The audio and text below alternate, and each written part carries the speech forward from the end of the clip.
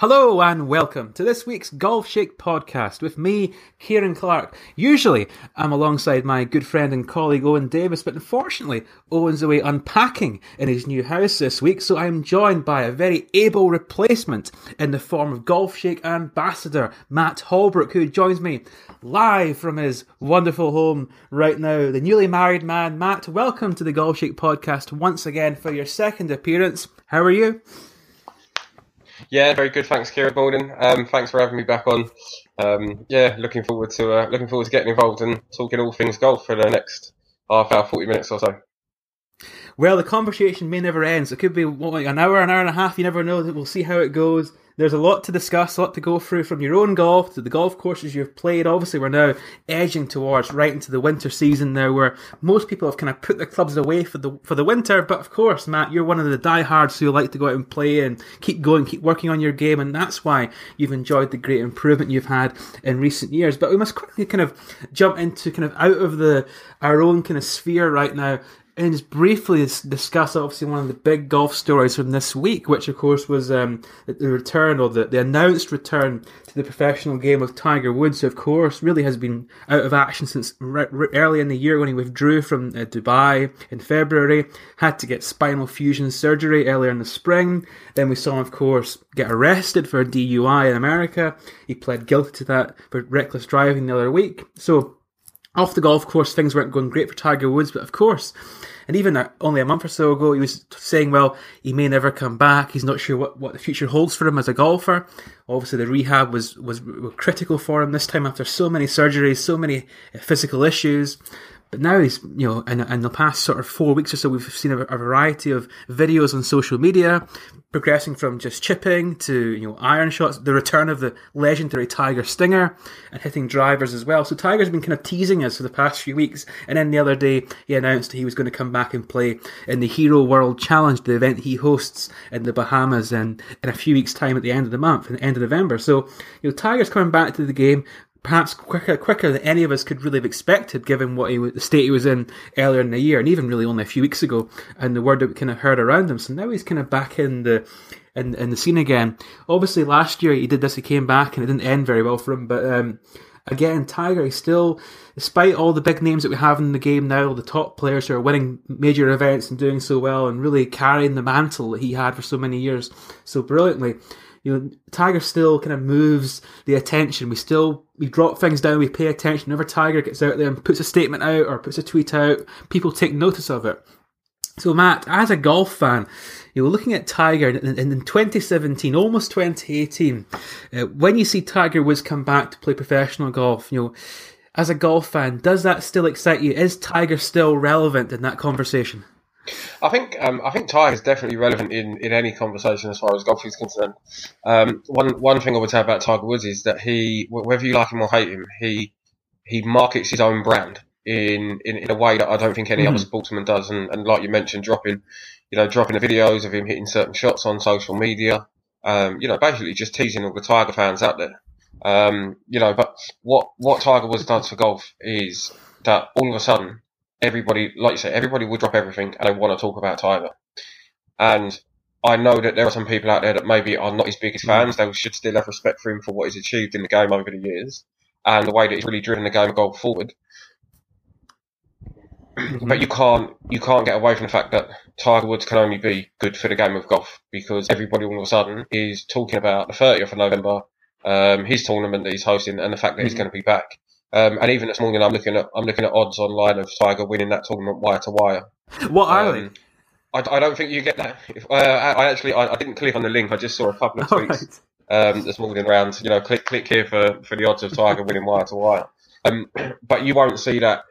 You won't get that type of enthusiasm or those types of tweets. I don't feel from any other golfer coming back from injury. So whether he does go wire to wire, whether he withdraws after 2 holes.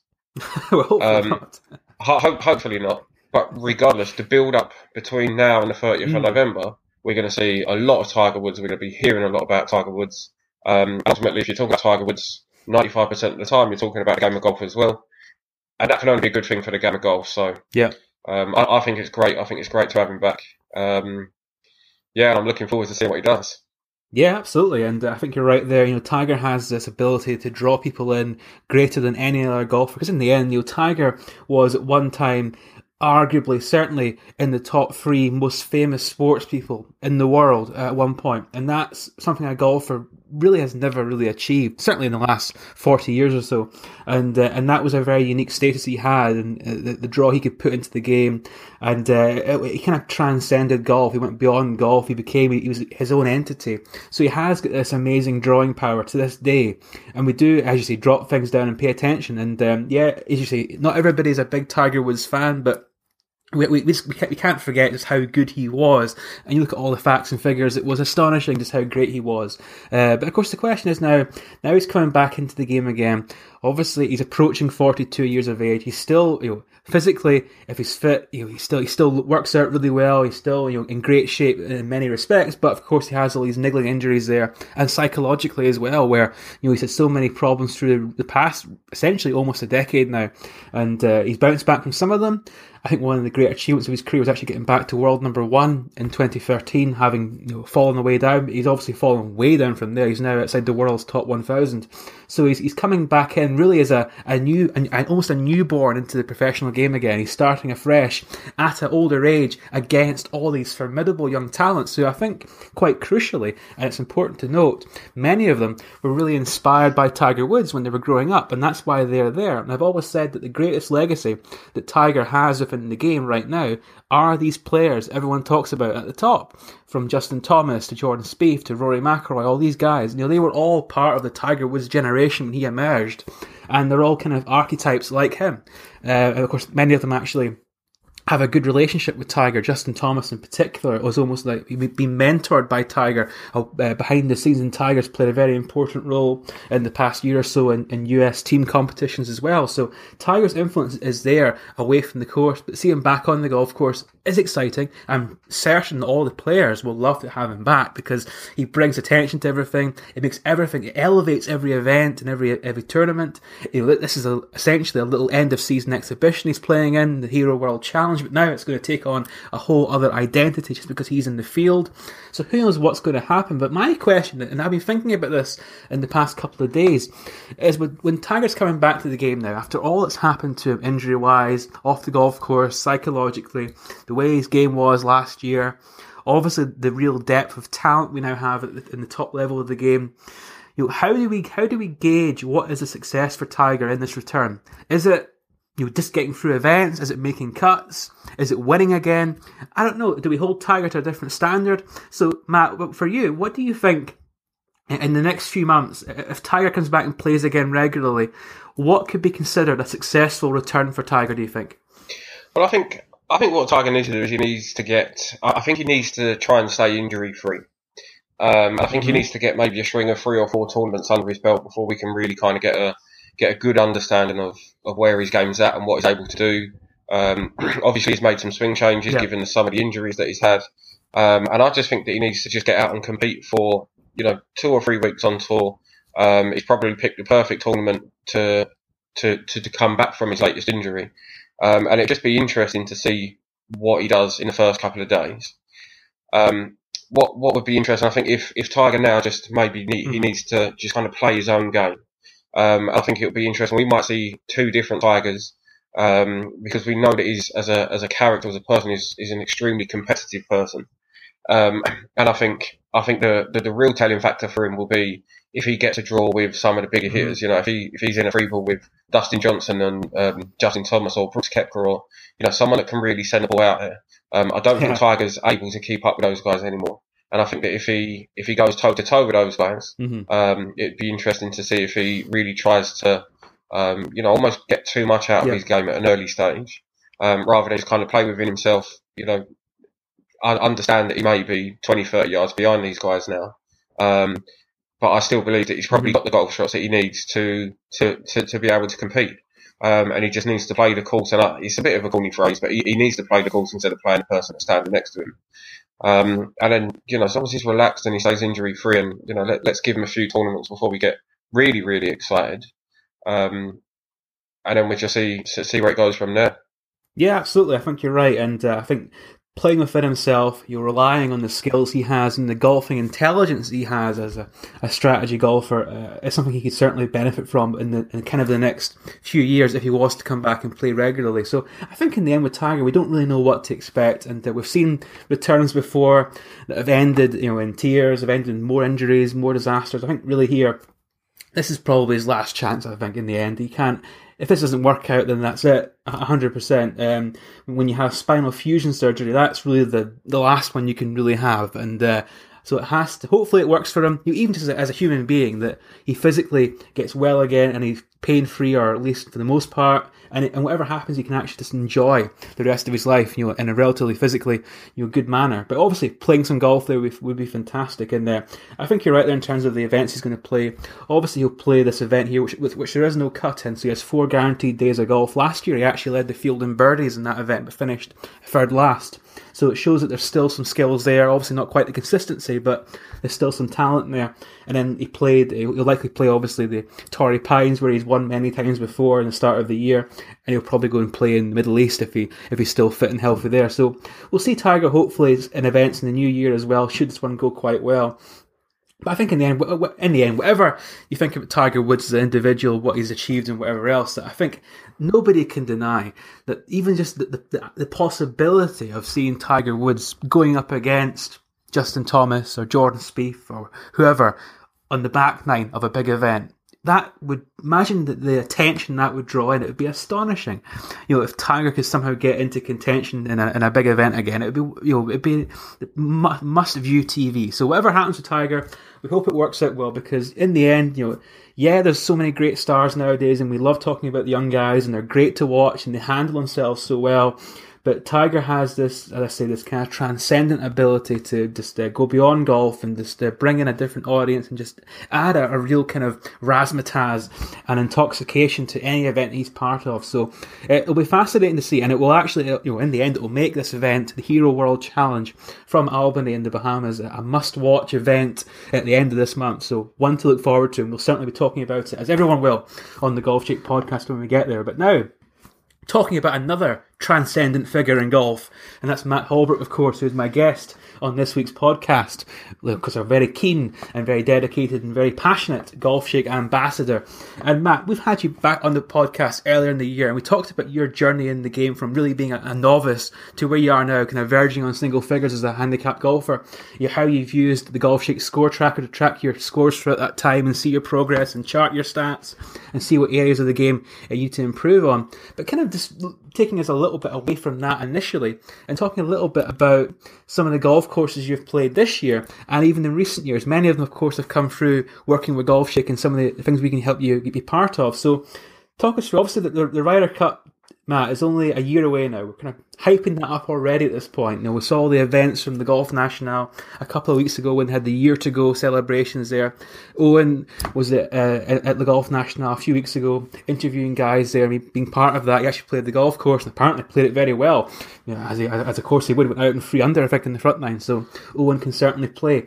So Matt, you've in the past few years, you've managed to play so many of the legendary Ryder Cup venues in the UK and Ireland. You've played Glen Eagles, you've played Celtic Manor and the Belfry and the K Club. So, and you're at the Belfry just the other day as part of the Golf Shake event there on Tuesday. So, Matt, talk us through some of the Ryder Cup golf courses you've played and your experiences of those. Well, I think firstly, I was actually as you mentioned, I was with Owen on Tuesday, and he did mention his recent round at Le Golf National, and he said it. Oh, did he? I'm not surprised. He said that he had a few funny looks when he got in, and I believe that he won that little competition with. I think he said he shot 37 points, I believe, and I think the next nearest had something like 26 or 27.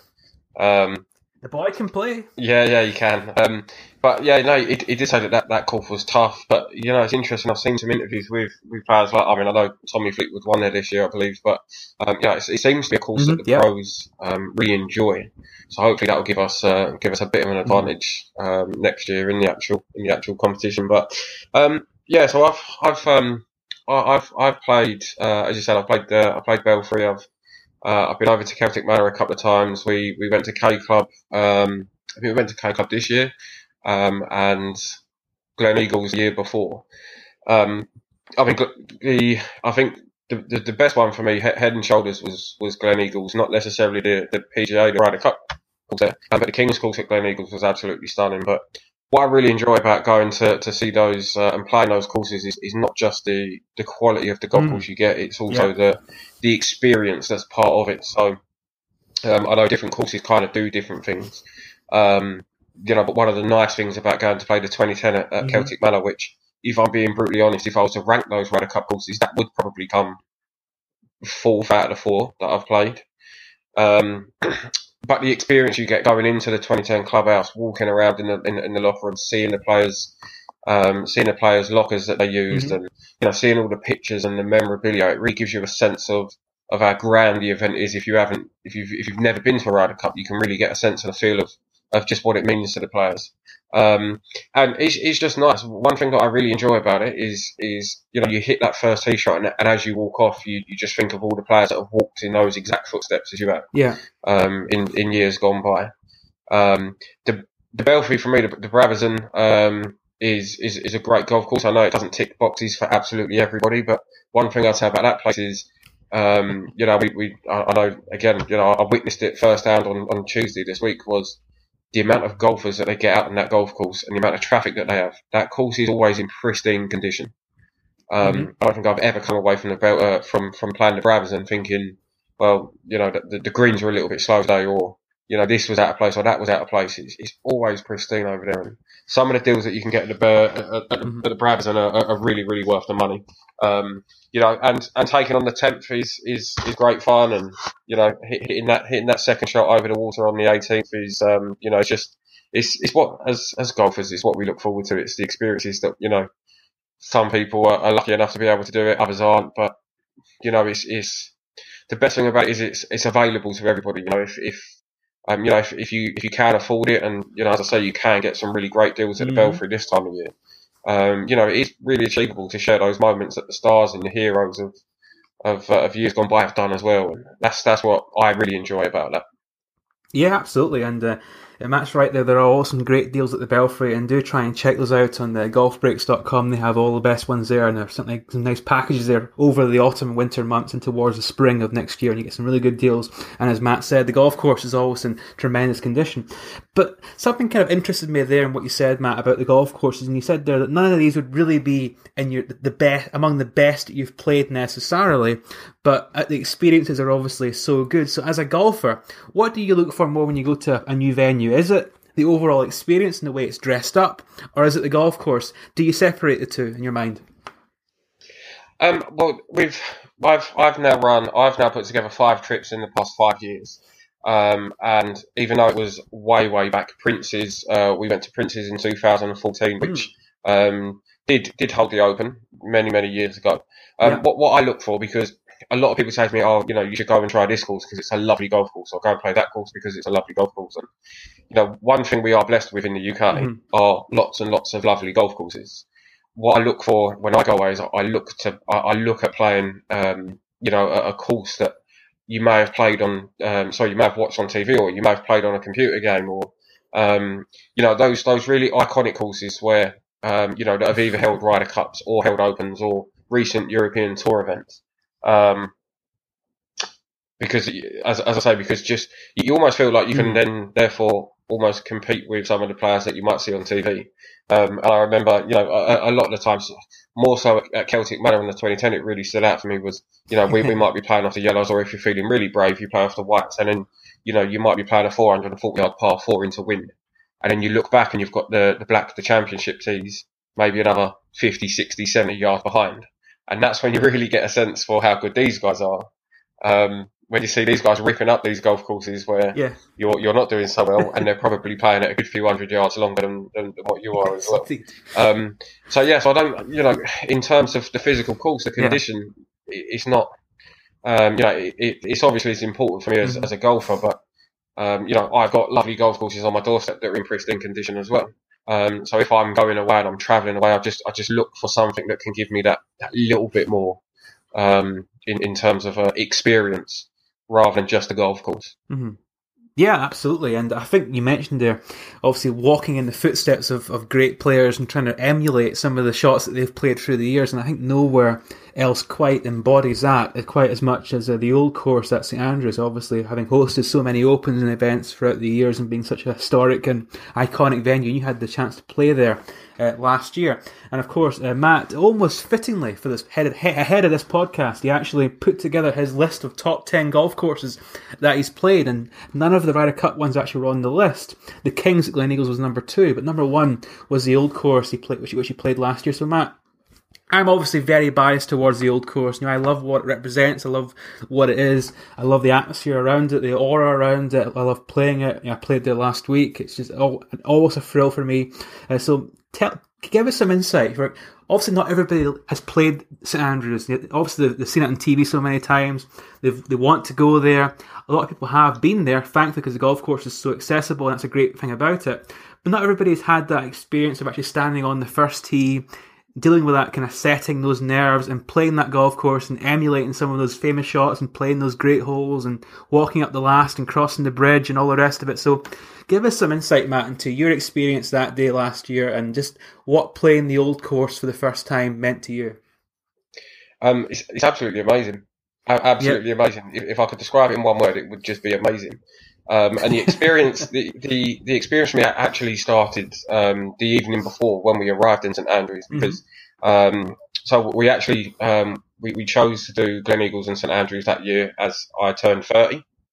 So it was nice to go and do not just mix it with I was doing my normal trip to Glen Eagles, but to be able to throw St Andrews into that 4 days that we had away as well. But we'd actually stopped, so we travelled up from sort of Essex, Cambridgeshire way the day before, and we stopped and played a course that's on the Euro Pro Tour, Longhurst Hall. So we played that to do a review for Golf Shake on the Friday, and then from there we drove up and we just stayed in a B&B at St Andrews. So we arrived at St Andrews the night before, literally as the sun was setting. So as we pulled into St Andrews town, instead of going straight to the hotel, we decided to go straight to the old course, and we found the little car park just beyond the old course there, the first tee and the 18th green, and we just had a little wander up and down the 18th and the first, and we probably spent 30-40 minutes just walking up and down, and just taking in. Atmosphere is the wrong word, because the sun was going down. There wasn't loads of golfers on the course at that time. But you just sense that you're in what is quite a special place, not just the course, but the town of St Andrews. And to watch the sun setting, walking up and down, we went over and looked at the Himalayas, and obviously you stand and you pose for your standard photos that you would take when you're visiting such a place. So that at that point we were there, we were taking photos, we were walking up and down, and that kind of really set up for the next day. I don't think I got that much sleep that evening. So then the following day, you're up early, you're excited, you want to head down to the course, you want to spend as much time as you possibly can there. We went down into the pro shop, and we, because it was that special occasion for us, and we knew it might be a few years until we get the opportunity to play it again. We went for the option with caddies as well, which just totally added. Yeah, I mean, a few people said, if because it was a special occasion for me, it's, it does add another few quid on the price, but I'm thinking to myself, you're there, you're at the home of golf. It's, I might not get another chance to do it for a good few years, so I'm going to make the most of it and add to the experience. And, then we got shuttled down to the first tee. It's just the photos, the caddies are there telling stories, and, even little things like I was actually having a clear out the other day, and I found a free bottle of water that I took from St Andrews. That I've still got in my drawer, right? It's like holy water. You're never going to drink it. I don't think I'm ever going to drink it. There is a little bit gone. I don't know if it's just naturally just evaporating, but evaporated. Yeah, but it's still there and it's still sealed. And I don't know why I took it, but I did. And then you get your little velvet bag and your tees, your scorecard, your stroke saver. And, just everything about the place just oozes class. It oozes tradition. It oozes history. And and then just stood there on the first tee, and it was just incredible waiting to hit that first tee shot, and obviously I found the fairway. What do you mean? Obviously, Matt, it's not as easy as you think. 'Cause some of us have historically had, famously, many issues on that first hole. As I keep telling people, I've got a higher scoring average on the first hole than I've got on the 17th in the old course. Wow. That's the pressure gets to me. When you stand that first tee, if the fairway was maybe half the width of what it actually is, I'd never miss it. It's so wide, you play into the wind. Honestly, I've got a shocking record in that first hole, but I'm glad to hear you did better than me, Matt. Yeah, no, I'm happy to say, actually, I walked away with a par on the first hole. I'm very jealous. It was playing into the wind. I'd bite your hand off. Yeah, it was playing into the wind that day, and it was quite funny because there was three of us, and there was three of us, and there was we actually got paired with a guy from America who had been, I think he said he'd been to Luxembourg on business, and instead of flying straight back to America, he flew to Scotland to play the old course before flying back to America. And I can't remember the chap's name, but he made our four. And I remember walking down the first, and my buddy Steve, he reached his ball, and he took his rangefinder out, and his caddy turned to him and said, "Well, you can put that away. You're not going to need that today." That's why you're paying. Yeah, that's why you're paying him. But I remember my caddy. I always remember they called him Lurch because he was about 6'5". And we stood over my ball, and he just looked at me, and he said to me, he said, "You've got about 150 odd yards to the pin, but into the wind it's going to be playing about 163 yards." Quite specific. He said, he said, what club would you normally hit that yard? I said, probably into the wind, it may be a 7-iron. He said, okay. He said, just hit a full 7-iron, start it out on this part of the hotel. And I remember just literally, I trusted him 110% in exactly what he said, and I hit this 7-iron, and it went up into the wind. It come around right to left into the wind a little bit. It dropped, and it rolled up about 6-7 foot past the hole. I thought to myself, from that moment on, whatever that guy says to me, I'm going to do. And that just, again, just having that added to the experience that he's playing the old course. Yeah. And obviously, what you do find is you go on the practice putting green and you realise that the greens are so fast. You therefore you leave your first 3 or 4 putts about 10 foot short because you're so scared of putting them. They're lightning fast, and you're so scared of knocking them 15 foot past. You end up leaving them 6-7 foot short. But yeah, pleased to say our 2-putted made me par, and then just run away from there. And and then with the caddies, the experience of doing it. Yeah. And, listening to some of the stories and their knowledge and their insight of the golf course, and you stop for photos obviously as you go around as well. You get your little halfway rounds, the little van that was doing the coffees with whiskey, and and then obviously then you get to the 17th, which the 17th, 18th, and the first are probably the 3 most iconic holes on the golf course. And you realise when you're actually stood on that 17th tee, you realise just how much of a tough tee shot it is. And then playing the 18th, going over the bridge, having your photos taken there. I actually hit another really good tee shot on 18th, but I'm embarrassed to say that I finned an 8-iron through the back of the green and ended up making a 5. Oh no! Yeah. Oh dear. But yeah, no, it's an experience. It can be quite pricey. But what I'd say is, if you're thinking about doing it, if you're going to do it, do everything, do absolutely everything you can, and just tell yourself this is the experience. It's potentially for some people it can be once in a lifetime, but it's something that you won't regret. And to this day, I still have the picture of me and my buddies standing on the first tee. With the old R&A building behind us as my desktop on my laptop. And it's just incredible memories and something that I was lucky enough to do. And I'd say to anybody, if you're going to do it, just go and do it. It's incredible. It is. It is the ultimate experience in golf, and it is. They dress it up so well, and they present it so well, and it is. It's just. I played with a guy last week he was playing there for the first time, and he was amazed by it all. And he said, "How can anyone say this is overrated? It was just the best thing. He loved it so much." And we actually played with a guy from the US who'd actually been queuing up, since the wee hours of the morning.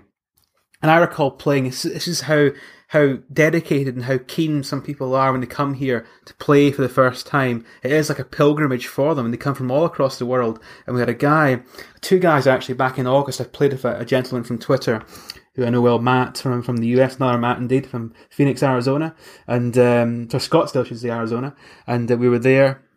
I played at I think it was 5 o'clock in the evening, in the late afternoon. It was a gorgeous night, a bit breezy, but it was lovely sunshine. And we were paired up with these two American guys who had been queuing up quite literally since 3:30 in the morning.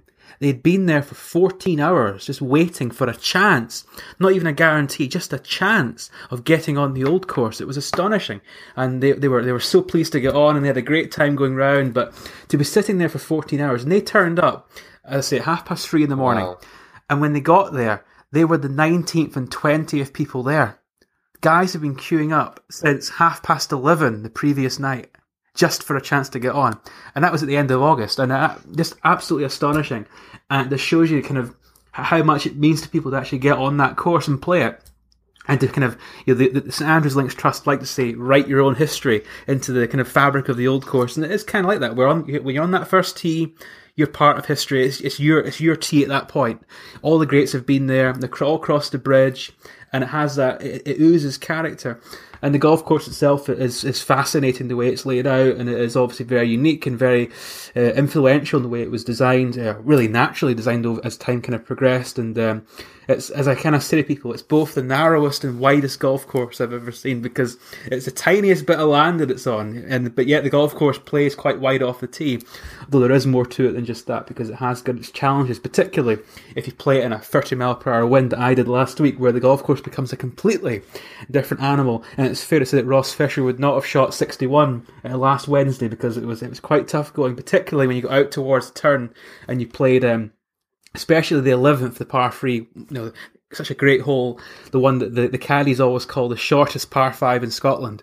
And my goodness, playing that into a wind like we did last week, it's facing the estuary, a cold breeze, you're going in there with 4 or 5 clubs more than what you normally would, and it becomes such an impossible task, because that green's really hard to hit, and the challenges, the penalties if you miss it are just so stark. So it's a wonderful place, a wonderful golf course, and one that each time you go back there and you play it differently. The course never plays the same. It's unique the way it plays. You can play it in so many different ways, and you play in different winds and different conditions. It changes altogether, and it's the ultimate experience. And as Matt says there, if you want to do it, go and do it, because you only live once. It's a bit of a cliche, but it is true. It's certainly the ultimate thing. If you're a golfer, you've got to go. Spend the money, as Matt says, on a caddy. They help so much. They're so influential around there. And you'll write your own history and walk in the footsteps of all those great golfers. So yeah, well said, Matt. I wholeheartedly agree. But of course, I'm somewhat biased to being a resident of the St Andrews, but which is something I still quite believe. But there we are, a dream come true indeed. But yeah, Matt, kind of jumping off to a different topic now. We really are kind of going on here with the time, but in the end, it doesn't matter. We're unrestricted. We can do what we want, so we'll keep talking. We can indeed, and obviously.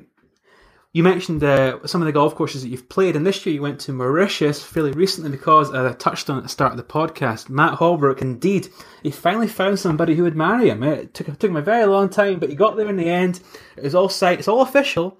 It's all right there on paper. It's legal, and he's married. And for his honeymoon, they went off to Mauritius. And of course, ironically, that's actually a part of a competition we have in Golf Shake right now, where the bucket list golf course competition, which you can find it on the website. We'll share it on social media again, and also in the email newsletters, where you go on there, put in your top 3 bucket list courses, and the prize for that, if you're drawing it randomly, is a 7-night trip to Mauritius to play some wonderful golf courses and obviously incredible surrounds. So Matt, when you were there a few weeks ago, what was the experience like of going to Mauritius? What were the golf courses like? What were the hotels like? The welcome, the whole hospitality? How was your time in Mauritius when you were there?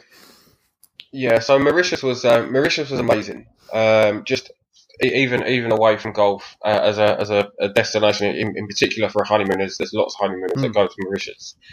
And I was lucky enough to go and play a course in Mauritius called Ila Surfs, which is based on an island. So it's pretty much the only thing that's on this island. You've got the golf course one side, and you've got a little private beach on the other side. And I would say just in general, so the hospitality, the way you get looked after is just incredible. And look, to be honest, I think you do expect that sort of thing when you go to such a country resort, whichever way you want to look at it, a destination.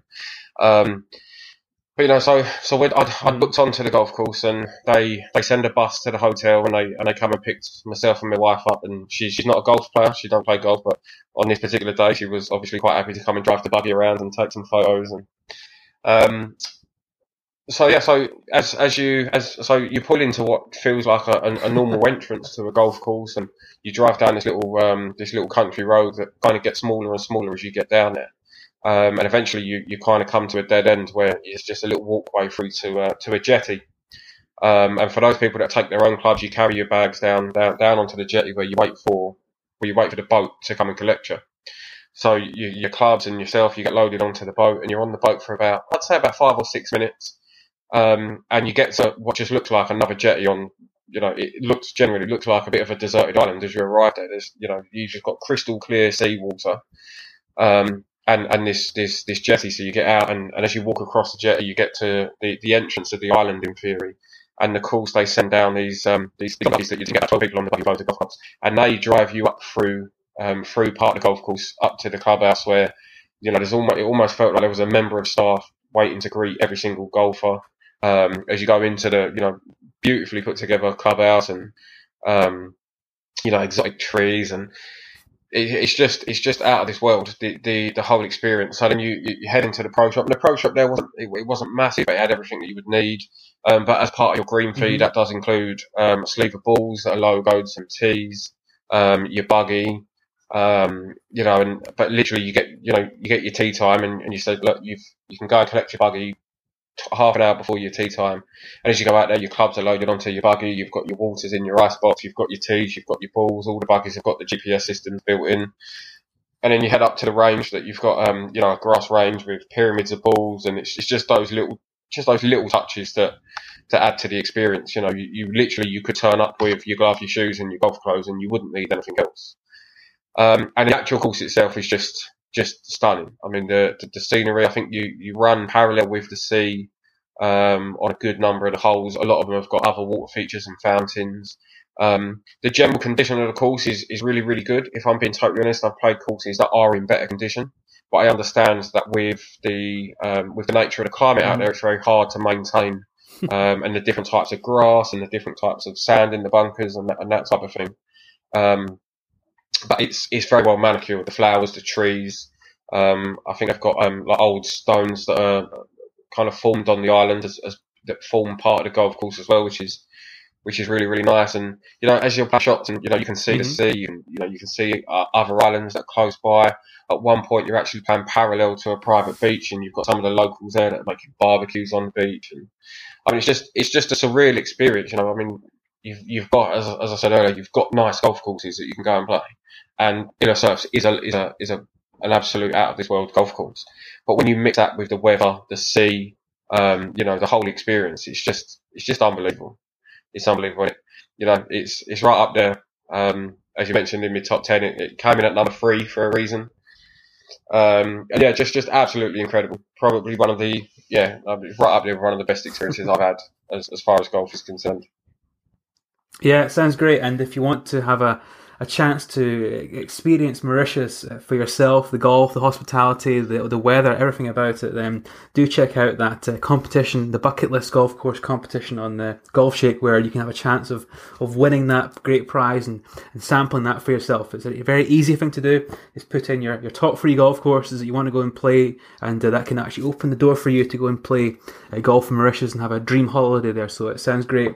And of course, I must quickly say, on the previous podcast, we did actually discuss many of the entries we've already had for the Bucket List competition. And some people, of course, did kind of misunderstand what we were asking, and indeed took their answers to a somewhat surreal and unusual place. So if you're going to enter, try and be a little bit more sensible. Some people were kind of missed the point and got a little bit silly, which is fine. But some of the entries were certainly unique, and they gave me much amusement, I've got to say, indeed, so I enjoyed reading them. But if you want to come in with your top 3 bucket list courses, they could take you potentially to Mauritius, and that's a great prize, and as Matt says there, it's a wonderful destination, and one that I think anybody would relish the chance to experience for themselves. But Matt, as I said at the start of the podcast, obviously now we're in November, we're in the winter time. Golf courses are kind of entering their winter mode. Everyone's some people are putting the golf clubs away now for the winter. They won't play until the new year. Maybe they go to the range the odd 1 or 2 times, but obviously some of us like to go out and play regularly and keep our game in check over the winter. So Matt, since you've really got into golf in the last few years and the progress that you've had, that you've tracked through the Golf Shake score tracker and those stats and so on, how that's guided your progress in the last few years, just how important has your work during the winter been to improvement in your game and in your handicap, and what are your plans for this winter coming up? Yeah, so what I found in the last few years, I've really worked on just all aspects of my game over the winter, and I kind of we have quite a fun winter league where I'm a member, where we play different formats, which is nice. It gets people out when it's when it is cold and when it is raining and muddy, and that is really, really good. But I've always taken the stance that if I can work to consistently play in or around to my handicap through the winter months, then come springtime when the courses start to improve and the ball starts to go a little bit further and the greens maybe are running a little bit better. If you've managed to stick in and around your handicap for the winter time, come spring you should be in a good position to really have an attack at knocking a couple of shots off your handicap, and that seems to have worked well for me in the last 2 or 3 years. What I found this year is, though, I've been playing a lot more club competitions this year, so I haven't entered as many competitions as I would like to in the last 12 months. But that's been nice. That's been a nice break away from maybe just enjoying the golf and the camaraderie that you get with playing in team competitions. And we actually, as a team, we got through to the final of one of the Essex-based competitions this year, which I want to say we narrowly lost the final, but we didn't narrowly lose it. We got well and truly turned over in the final. But this year, what I really want to work on this year is just short game. It's literally just short game, chipping and putting. But what I'd also like to look at this year is, I don't want to say golf fitness in particular, but maybe look at some kind of golf related exercises that I can do through the winter. So if there are any pros out there that have got anything that they can point me in the direction of, to whether it's to work on a bit of flexibility, or I know some people have done kind of golf specific yoga in the past and they kind of swear by that. I'm just looking at something different this year to keep myself motivated and keep myself moving throughout the winter. If somebody said to me go to the gym 4 times a week, I wouldn't do it. But if there's some things that I can do even in the house, I've got some of the golf band training aids that are good for certain stretches and flexibility work and stuff like that. So I'm just looking maybe to try something a little bit different this year compared to what I've done in the previous years. But any range work or anything like that is going to be, hopefully purely based around wedges. I'm looking at maybe 120 yards in, because that's, I know from my stats, that's my scoring zone for me. And, I want to make sure that I'm sharp come the start of the season. I want to make sure that I'm really sharp in, getting up and down, scrambling, saving pars, making birdies on par 5s a little bit more. So that's what I'm really going to focus on this year, I believe. Yeah, well, that sounds like a great plan, and I think you raise a good point there. I think in the end, many of us, too many golfers, and I'm certainly have been one of those in the past few years, where you play throughout the summer, then at the winter you just stop playing entirely. And I've went through years where I haven't played at all. Swan Golf Club during the winter, maybe the odd range session here or there, but nothing really substantive at all.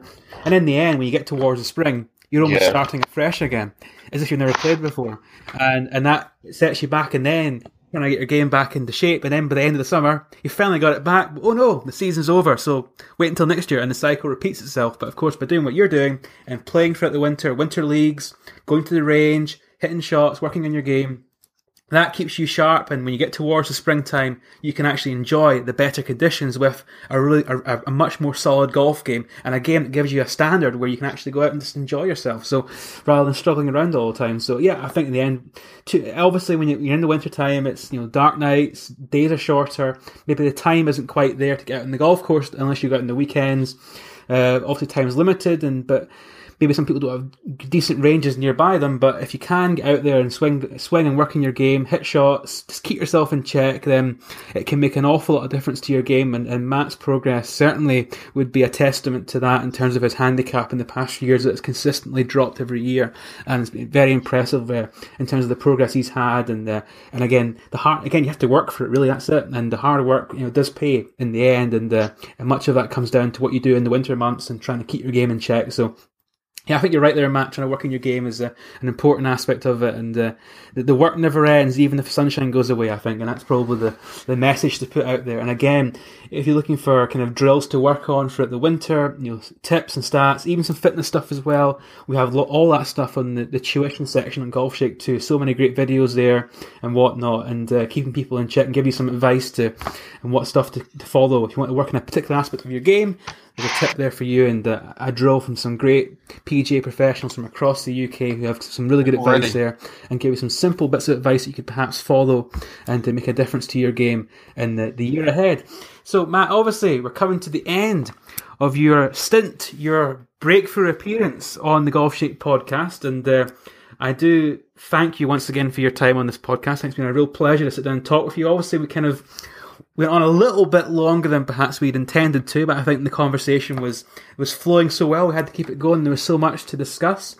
So, Matt, having had a solo stint as the main guest, without Owen being here on the podcast, what is your view? What is your view? Do I even need Owen to come back on the podcast anymore? Can I just have you permanently? What do you think? Probably not. I mean, I think Owen's probably redundant now. I know that he's got a few nice bits coming up. With Golf Shake over the next few weeks, and I know that he's been playing a lot of golf this year as well. And I know that he's had a pretty good finish to his season. But look, if he comes to be busy, if he really is busy, then I'm quite happy to stand in for him as and whenever you guys need it. I'm always going to be on hand. Quite happy to come on and talk about anything that you want me to talk about. I've always got lots to say. Unfortunately, even after 4 weeks of marriage, the wife is already bored of listening to it. Oh dear! So I need somebody else. I need somebody else as an audience. Yes, we can be your outlet then. We can be your therapy session to get it all out there and just get all the golf stuff out your system, so you can talk about something else to the wife and kind of keep the golf conversation to a minimum. But in the end, she married into that. That's what she has to expect. The golf is part of the deal. She knew what she was married into, and to be honest, just in case she does ever listen to this, she's actually quite, she's really good. She pushed me to play on a honeymoon because she knew it would be a once in a lifetime opportunity, and she was very accommodating at the wedding when you consider that I actually got married at my golf club where I'm a member.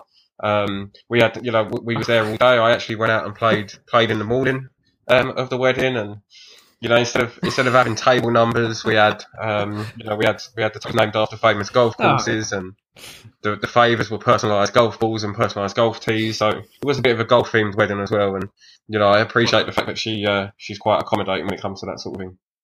Well, indeed, she certainly is accommodating, and that's a beautiful story. And this shows you what true love really, really means when it comes to a golfer. And actually, after 50 minutes of this podcast, now having listened to that, the viewers are now aware that you're actually pretty much clinically insane when it comes to golf and addicted to it. Given you themed your wedding around the golf course, that's amazing, and all the stuff you put into it. So, yeah, she's very accommodating, and in the end, behind every good golfer is a really supportive partner, and Matt certainly has that as well. So his progress will certainly continue over the winter months and into the year ahead, where hopefully he can tick off some more great golf courses. So Matt, thank you once again for your time on the podcast this week, and we enjoyed it very much, and we'll certainly have you back whenever Owen's away trimming his beard or anything like that in the weeks ahead. And of course, if you're listening to this right now over the weekend, and the first weekend of November, you can still get involved with the Break Your Handicap Challenge with Galvin Green and Golf Shake. We still have the last week of the social competition, where if you come in with a photograph, a golf photo, with the hashtag Never Compromise to Golf Shake, that can potentially put you in a draw to win a Galvin Green layer. And we're now in week 4, and it's a really nice jacket. So it's the best, most expensive layer we have on offer, and it's one that I think anyone who wants to get some gear for the winter would love to get involved in. So yes, again, I'm kind of losing my voice here. I actually, sorry, Matt, on you go. Kieran, I actually saw the jacket that's up for grabs this week, I believe. Is it very nice? Yeah, it's absolutely brilliant. I saw it at the Belfry on Tuesday this week. So if you are listening and you haven't yet gone online and shared your photos and used the hashtag, make sure you get on and do it, because it really is a great prize this week. Yeah, see, there you go, and there's the validation right there from Matt Holbrook, and of course also the main competition is if you play this weekend and you go out there and you actually break your handicap, go onto Golf Shake and Score Tracker, track your score, and if you've broken your handicap, you will be automatically entered into a main draw, and the prize for that is actually a full Galvin Green apparel set. Everything, all the above will be yours, and also the chance to play a round of golf with a top professional from Galvin Green on a top 100 golf course in the UK. So that is a great overall prize as well. So get involved with that this weekend, the Break Your Handicap Challenge on Golf Shake in association with Galvin Green and indeed Never Compromise. So once again, thank you for listening to this week's Golf Shake podcast. My name is Kieran Clark and I'm alongside my very good friend here, the Golf Shake ambassador, Matt Holbrook. Until next time, thank you. Cheers.